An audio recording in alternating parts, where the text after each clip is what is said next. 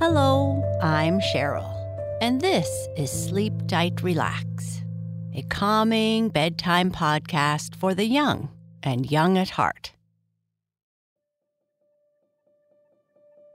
It's time to get cozy in bed and listen to tonight's story.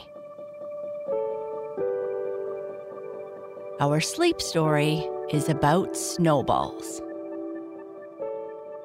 Our story begins with a snowball fight, and then the boys decide to make some snowballs for the next day's fight.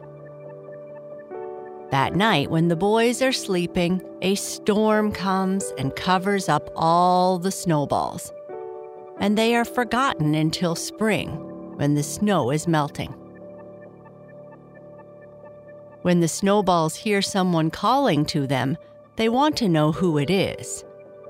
But when that voice asks for help, they all have a reason not to help, except for Snowball number 1.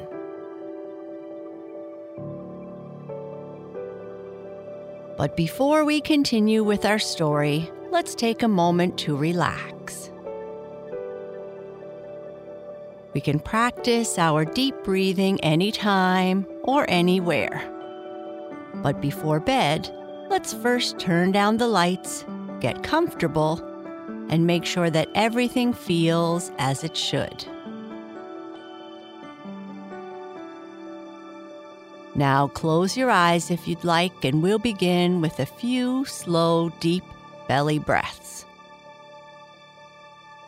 Each time you breathe in, breathe all the way down into your belly. When you breathe in, be sure to slowly breathe through your nose. And when you breathe out, try to push all the air out of your lungs. Breathe in and breathe out. Notice how you feel when you take these deep breaths. How you get more and more relaxed with each breath, how the weight of your body sinks into the bed. Breathe in and breathe out. Throughout this time of relaxation and our story, thoughts of the day or the day to come may enter your mind. That's okay and normal. When they come, just try to return your attention to your breathing, to the story and music. Breathe in and breathe out.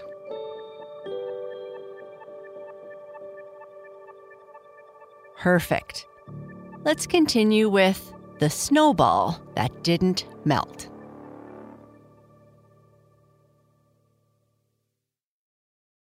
Biff, flick, swat, smack.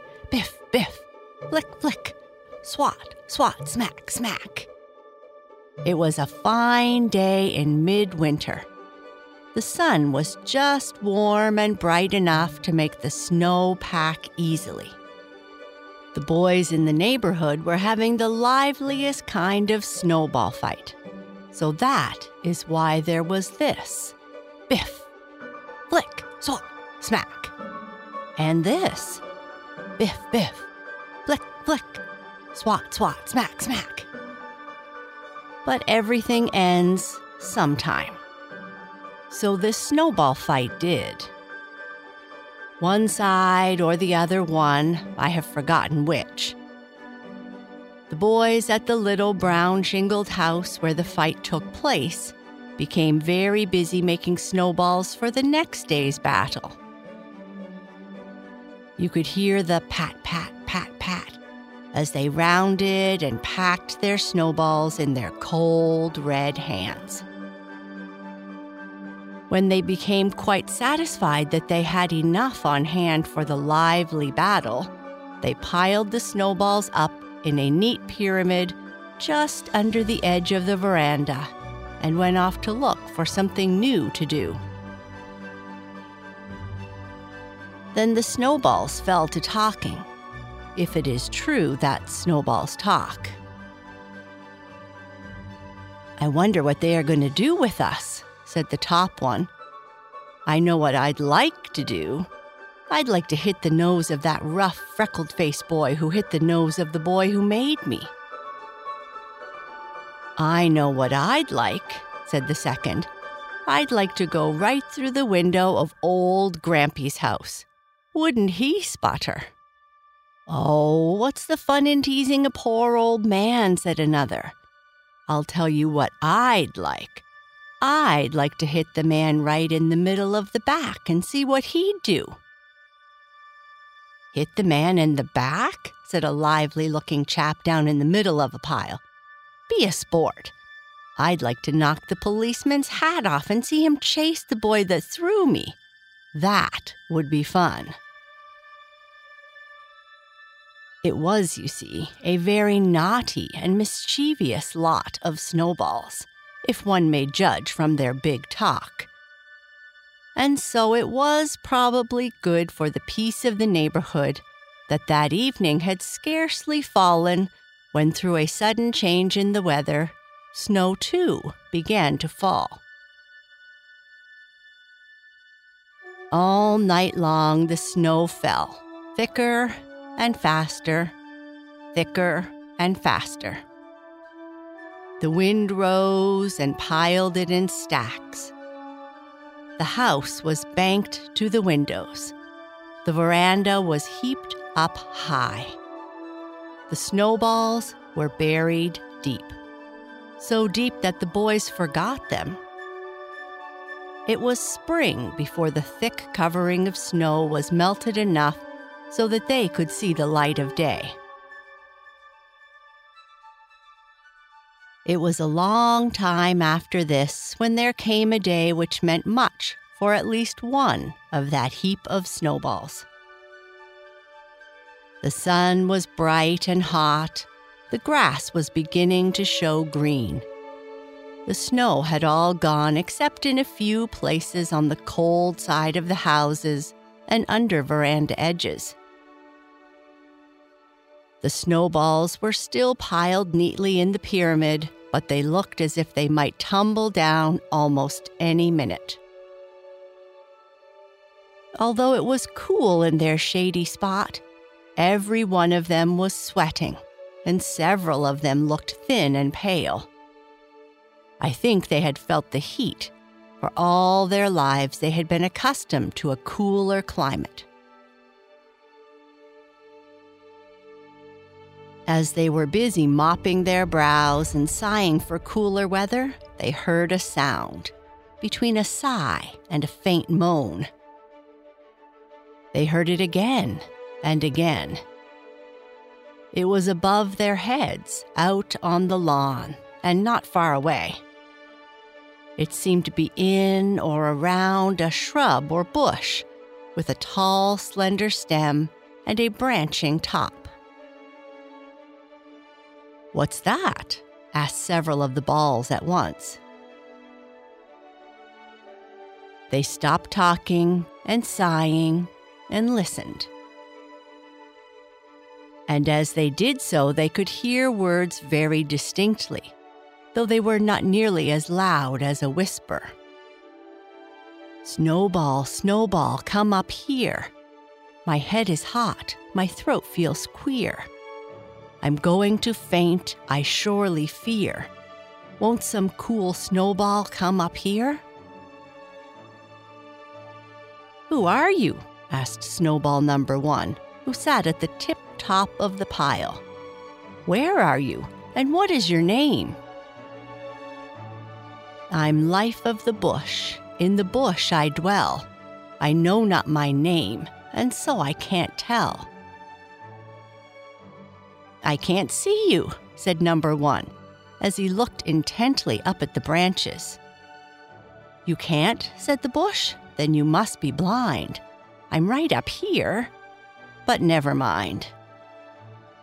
The voice trailed off weakly. Then they heard it again. I'm going to faint, I really fear. Won't some kind snowball come up here? But you are up so high, how can one get there? We have neither a ladder nor wings, and we do not know how to climb. Number 1 did most of the talking, as he was nearest the bush. I'll tell you how, said Life of the Bush, stopping his rhyme and talking plainly and simply and sensibly. Just roll down the slope on the lawn to the foot of this bush. Make yourself as small can be. Creep down into the ground and take an elevator, which is always running, and you will come directly up to me. The talking ceased, and the snowballs began to look at each other rather uneasily. I can't go, said number 2, who was in the second row from the top. I always tan terribly in the sun. It's a long way down to the foot of the bush, and I should be as tanned as a berry before I get halfway. I can't go either, said number 3 by his side. I don't tan, but I freckle, and freckles look dreadful on my fair complexion. I'm sorry I can't go, said number 4 from his place in the corner of the third row. But I feel the heat terribly. My clothes are all sticking to me now. It's simply out of the question for me, said a big fat snowball down near the ground. I know I'd melt before I got there. There isn't much left of me now. Number 1 was one of the fairest snowballs of the bunch, but he was not afraid of freckles or tan. He was also one of the smartest of the lot. He looked down to the foot of the bush. It seemed a long way, and the sun was certainly burning hot. He was not at all sure that he would live long enough in that sun to reach the bush, but someone should keep Life of the Bush from fainting, and he would try. He turned a quick somersault off the pile down to the ground. And just that moment, something disturbed the whole pile, and every ball in it tumbled down and out into the sun. As soon as number 1 touched the ground, he began to roll over and over and over, as fast as ever he could. It didn't take him more than a minute to reach the foot of the bush. He remembered what Life of the Bush had said, made himself just as small could be, crept down into the ground close to the stem, and took the elevator, which seemed to be running all the time. It took quite a while to go up, but finally the elevator paused just long enough for him to get out. He found himself in a cool, rambling house that seemed to be almost all long, narrow halls. They ran this way and that way, and every which way. At one end of each hall, where the buds were opening, there were windows with green shades. Everything was very clean and sweet. Right in the middle of the house, he found Life of the Bush. He gave her a drink of water which he had carried in his waterproof pocket, and not only kept her from fainting, but made her as lively and well and happy as ever. Life of the Bush thanked the Snowball 1,000 times and gave him the freedom of her beautiful house. Now that you are here, she said, perhaps you will stay a while and help me build my house a little bigger. I must build leaves and buds and branches and bark. I need your help. The Snowball stayed and helped. He found it very exciting work. He worked all day and all night, ran here and there, and never stopped for meals. He packed buds and unfolded them.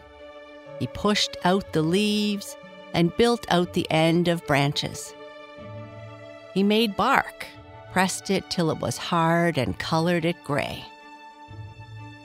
Day after day, he worked at his tasks as if they gave him the greatest joy in the world. But now and then, Life of the Bush saw him gazing out of the window as if he were a bit homesick to get out of doors again. "Stay with me a little longer," she said, "to help me build my blossoms, and then I will send you out of doors on a beautiful errand to stay as long as your heart desires." So Snowball stayed and helped Life of the Bush build her blossoms. Basket after basket of white stuff, as white as snowflakes, but ever so much smaller, he carried out to the ends of the branches. Jar after jar of perfume he carried too, until the blossoms were quite complete. Then one evening, it was the last of May or early June, Life of the Bush called him. "Tomorrow," she said, "there is to be a great garden festival. A prize is to be given for the most original and beautiful blossom. All the flowers of the season will be here in the garden. You have been a good friend and a faithful helper. For reward, you may go to the festival and stay as long as your heart desires." "But how shall I go?" asked the Snowball. "Right out through the end of one of my branches," said Life of the Bush. "But I will fall off," said the Snowball. "I'll tie you on with a stout string so that not even the wind can blow you off." "But it's hot outside. I will melt." "Oh no, I've changed you so the hottest sun cannot melt you." "But how can I get out through the end of the branch?" asked the Snowball, who could not get it through his head that he could really get out to the end of the branch and stay there all day and not fall off or melt.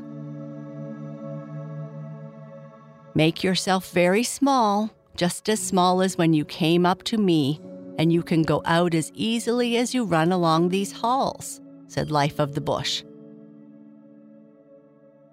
The Snowball became quite excited. The festival was to begin very early in the morning. Besides, he wanted to see, if he could, what had become of the other snowballs. So he decided that he would go out on the branch that night while it was dark and be there for the whole day's fun. So he made himself very small, ran along the hall, crept out through a tiny green door, and found himself tied securely to a swaying branch. The air was cool and sweet. He didn't melt as he half feared he might, and he didn't fall off. He looked around. Yes, this was the very bush he had seen before, but it was greener now. Morning came, and the great festival. The garden was full of flowers and folks. There were lilacs and lilies of shades manifold. There were daisies and daffodils, yellow as gold. There were pansies and peonies, red, white, and pink, and every such flower of which you can think. You ought to have heard the ahs and the ohs, and all the fine people in all their fine clothes. You ought to have seen that wonderful sight. for no rhyme of mine can describe it half right. People went from bush to bush and from flower to flower. They could not for the life of them tell which blossom they thought most beautiful and original. The judges wandered about uncertainly with the ribbons in their pockets, not knowing to what plant or bush to tie them. The Snowball grew very much interested, not to say excited, to see what blossom would finally win the prize. He noticed that groups of people continually stopped before the bush on which he hung. Apparently, they admired it. He soon discovered that they were looking at him and was quite embarrassed. "Look," he kept hearing them say, "see this snowball? And it doesn't melt. Why, it's growing on the bush. It's a blossom." That was the first that he knew that life of the bush had changed him from a snowball into a flower snowball. Of course, he became very happy and twice as excited. Indeed, he could hardly breathe from excitement when the judges came over in a group to where he grew. They looked at him and at the bush. Apparently, they had never seen blossoms of this kind before. "I never saw such a big, round, white blossom before," he heard one of them say, as he drew a blue ribbon from his pocket and tied it to the stem on which he hung. He knew, and soon, of course, everybody knew, that the snowball bush had won the prize. His heart beat so fast that he thought he was growing red in the face. Perhaps he was melting. But he wasn't, for he heard a girl say just then as she passed, "How white and cool it looks." Snowball number 1 had often wondered what happened to his friends, the other snowballs. One reason why he had been anxious to get out of the bush was to find out, if he could, what had become of them all. But the doings of the day had driven all thoughts of them out of his busy head. Now, as the people began to leave the garden and excitement grew less, he remembered and looked around. Here was the yard in which the boys made him. There was the very place, under the edge of the veranda, where he had spent the winter, and where they had all stood that spring morning when life of the bush called to them. There was the place, almost under him, where he knew they had all tumbled down the moment he had left them. But not a trace of a snowball could be seen. Of course not. They had all disappeared long ago, the very day, indeed, in which they had tumbled down. Before noon, the hot sun had melted them, every one, and carried them away, tan and freckles and all, and no one ever heard of them again. Number 1, who ran right out into the sun, was the only snowball that didn't melt.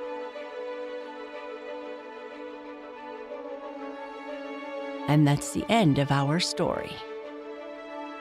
Sleep tight.